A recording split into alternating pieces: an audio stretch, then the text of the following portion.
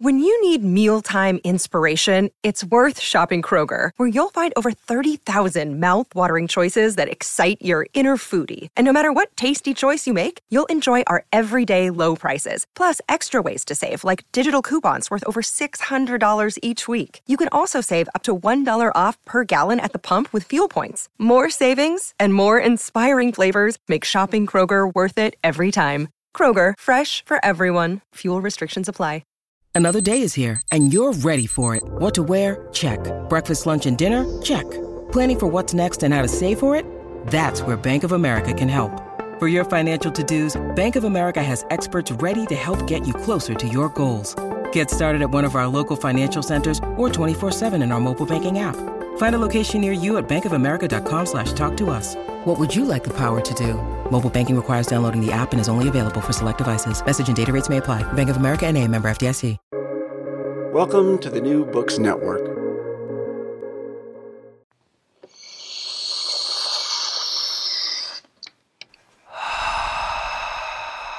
Hi. Theory.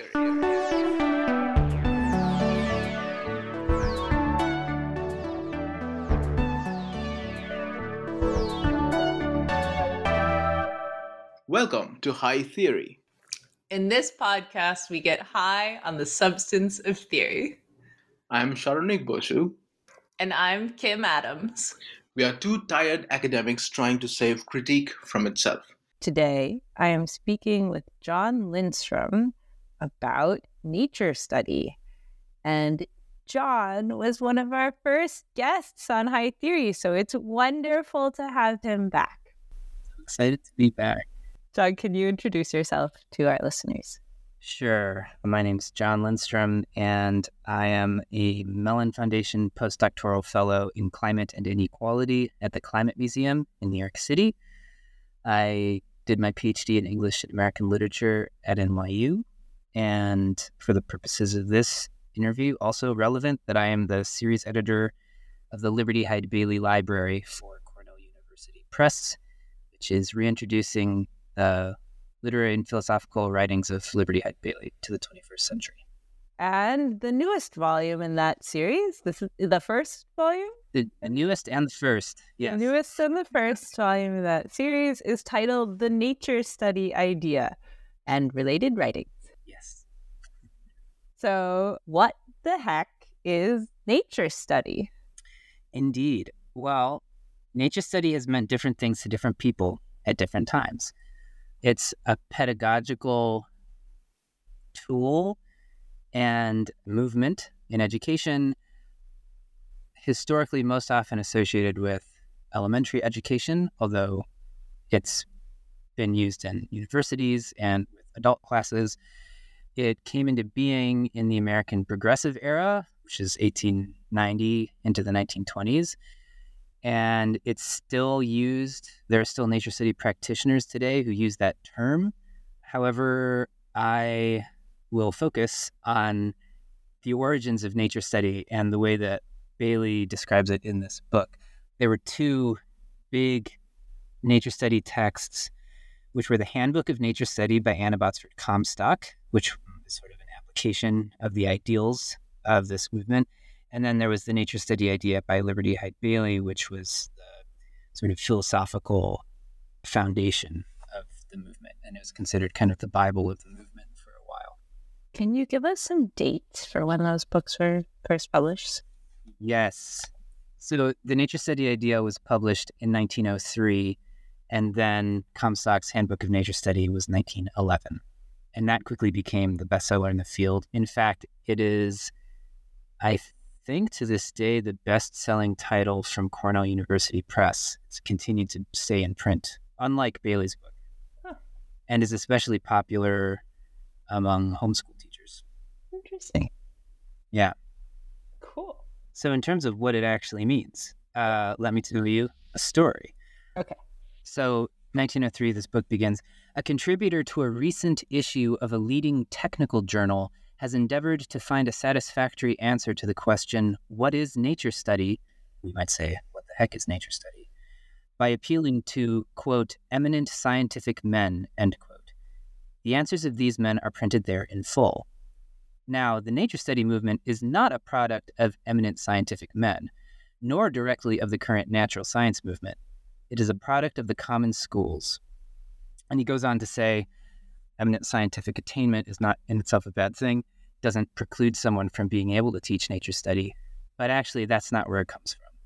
So the backstory to this is Bailey, who was born in 1858, went to Michigan Agricultural College, which is now Michigan State University, and he grew up on a farm, backwoods, got to go off to college and studied with a pretty eminent botanist named William Beall. And Bailey was a big fan of Beall. Beall helped him a lot professionally. Fast forward, Bailey ends up becoming the dean of the College of Agriculture at Cornell and a leading thinker about agricultural education and the role of universities in educating people in rural America who traditionally didn't have much access to higher education.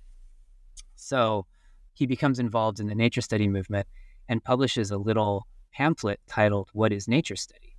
And it's this beautiful text, and his most succinct definition is, nature study is the seeing of things that one looks at and the drawing of proper conclusions from what one sees, which is a beautifully circular and not very helpful definition, but he uses it over and over again. He actually really likes it because he believed it was this movement that he was observing, and he was working with teachers in these small 1-2 room schoolhouses across New York State who were experimenting with this pedagogy that took students out of the classroom and into the yards and gardens and woods surrounding the classrooms to learn directly from nature.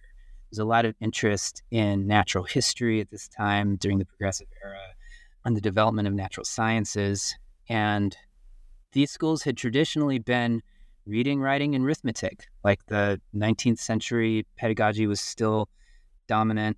A lot of recitation where you're reciting from a book directly in front of class or memorizing a text and then practicing elocution. The sciences really didn't have a very prominent place in school. So teachers thought, well, this is a fun way to do some of this science. This seems really important and interesting. And Bailey thought what was happening was really exciting. So he publishes this essay, and I don't know all that happens in the several years after he publishes that essay, but apparently Beall does not like this. So Bailey's mentor publishes basically a rebuttal to Bailey's essay, although he couches it in the terms of like this general movement that's happening.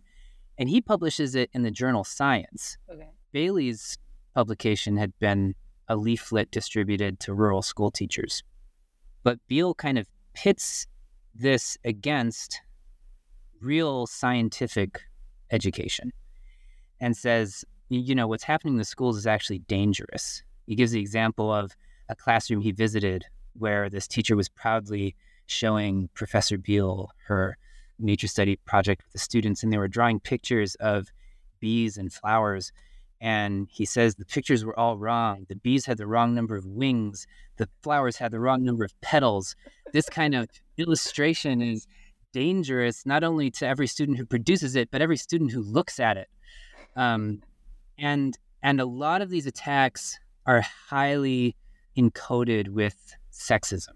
So there's a lot of, this is sentimentalizing, it's, gushing sentimentalism. Beall actually publishes a 2-part piece under the same title, What is Nature Study?, as Bailey's original piece. And the second one quotes a list of eminent scientific men.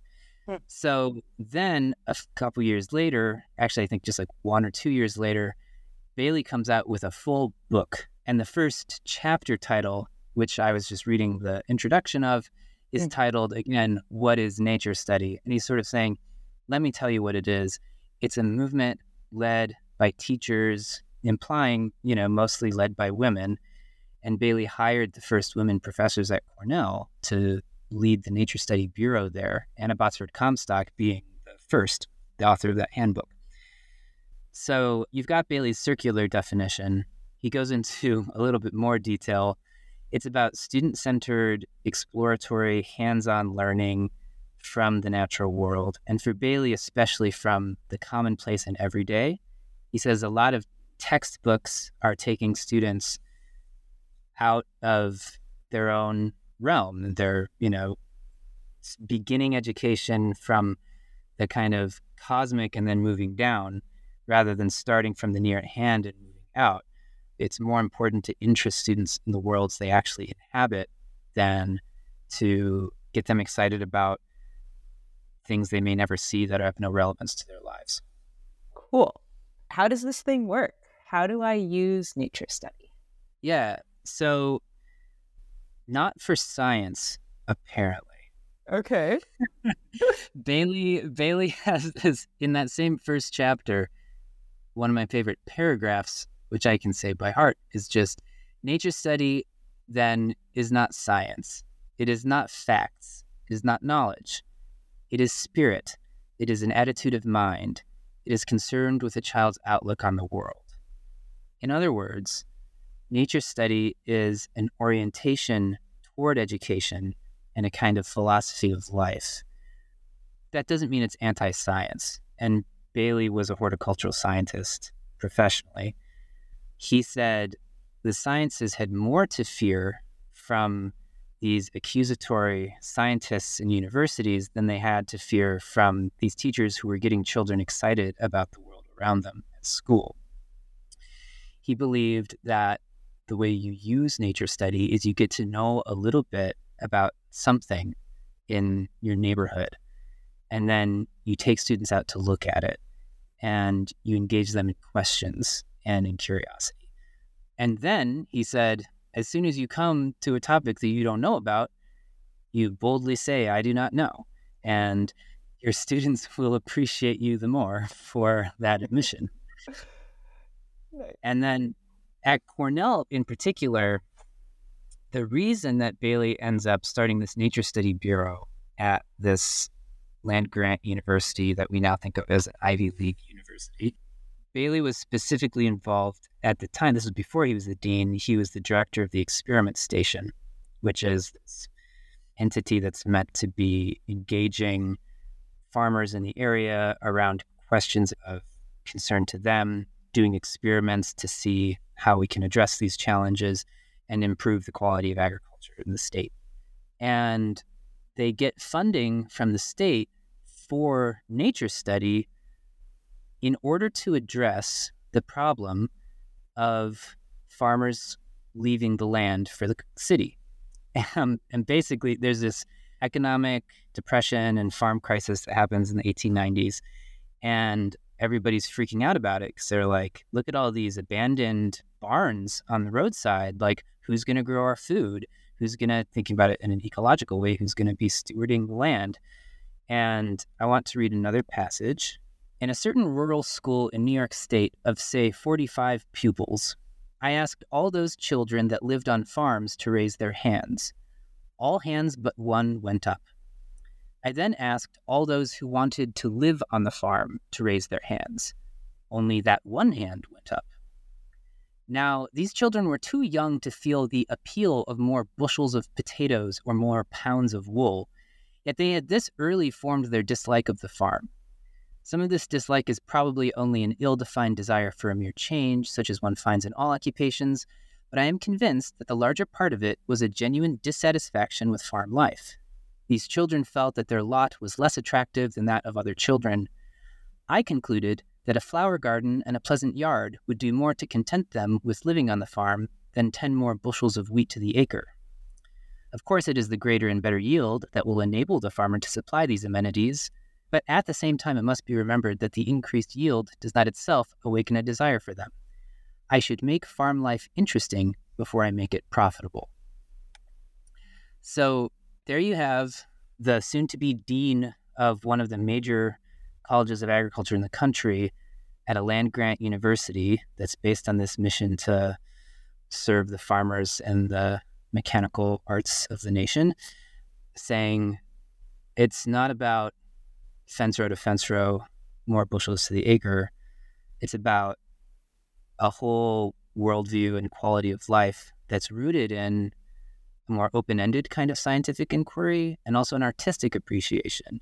One of the things that people like Beale hated is when these nature study teachers would teach poetry. And Bailey loved using poetry in his nature study examples, and he has a whole chapter on that in the book. So from Cornell's perspective, they were kind of doing this funny dance where they were saying like, well, nature study is important to like the economic future of agriculture in New York State. And the way to safeguard that economic future is to make farm life more interesting and rewarding rather than simply increasing yield, which of course can lead to a lot of negative consequences anyway. It's a really different vision for land grant education than what would take hold over the course of the 20th century, but it's one that I think people are starting to kind of turn to more recently. Let me ask you our final question. How will nature study save the world? So for Bailey, he thought that nature study in the schools, what probably the best outcome of the nature study movement would be the cultivation of a broader outlook to nature, which was then the title of the next book in a series that the nature study idea was a part of. And he thought this outlook to nature, which anyone could have, whether they were city dwellers or country dwellers or scientists or farmers, but a general orientation beyond the immediate sphere of your individual human concerns and affairs that kind of slowed down the process of awareness and was attentive to birds and the trees and the plants around you, that would actually help to unite the fracturing of country from city, which he was already concerned about at that time. He thought this is one way to sort of start to develop a common language, and that we needed, in that quote I said before, he says, nature study is not science, it is not knowledge, it's not facts, it is spirit. He had this kind of spiritual quasi-transcendent. I do think he was influenced by the transcendentalists, even though in some ways he's more of a pragmatist of his period, in line with a lot of things that like John Dewey was writing at the same time. But he believed that the nature of the human relationship to the world was a sort of spiritual relationship, because our bodies are composed of matter that we've ingested from other bodies, whether plants or animals or a combination thereof. And that, by necessity, put in his mind the farmer in a kind of fundamental relationship to society, and one that many farmers, as well as people living in towns and cities, didn't think a lot about. And he grew up to see the extermination of the passenger pigeon, which was, darkening the skies in these massive clouds of thousands of birds in their annual migrations across North America. He remembered seeing that as a child. And around the time that the nature study idea is published, there are just scattered flocks of like numbering in the dozens rather than the thousands, and some living in zoos. And he's, I think, maybe a decade away from the extinction of the passenger pigeon. And he thinks that those kinds of ecological crises are the result of losing contact with this fundamental relationship that is everywhere apparent. And it's like at once spiritual, but also very like hard-nosed and factual in terms of the materiality of our subsistence, right? So he thinks that we need to reclaim or relearn or learn for the first time that relationship to save ourselves from the kind of destruction that we had seen with the passenger pigeon, with the buffalo that was happening at the same time out west.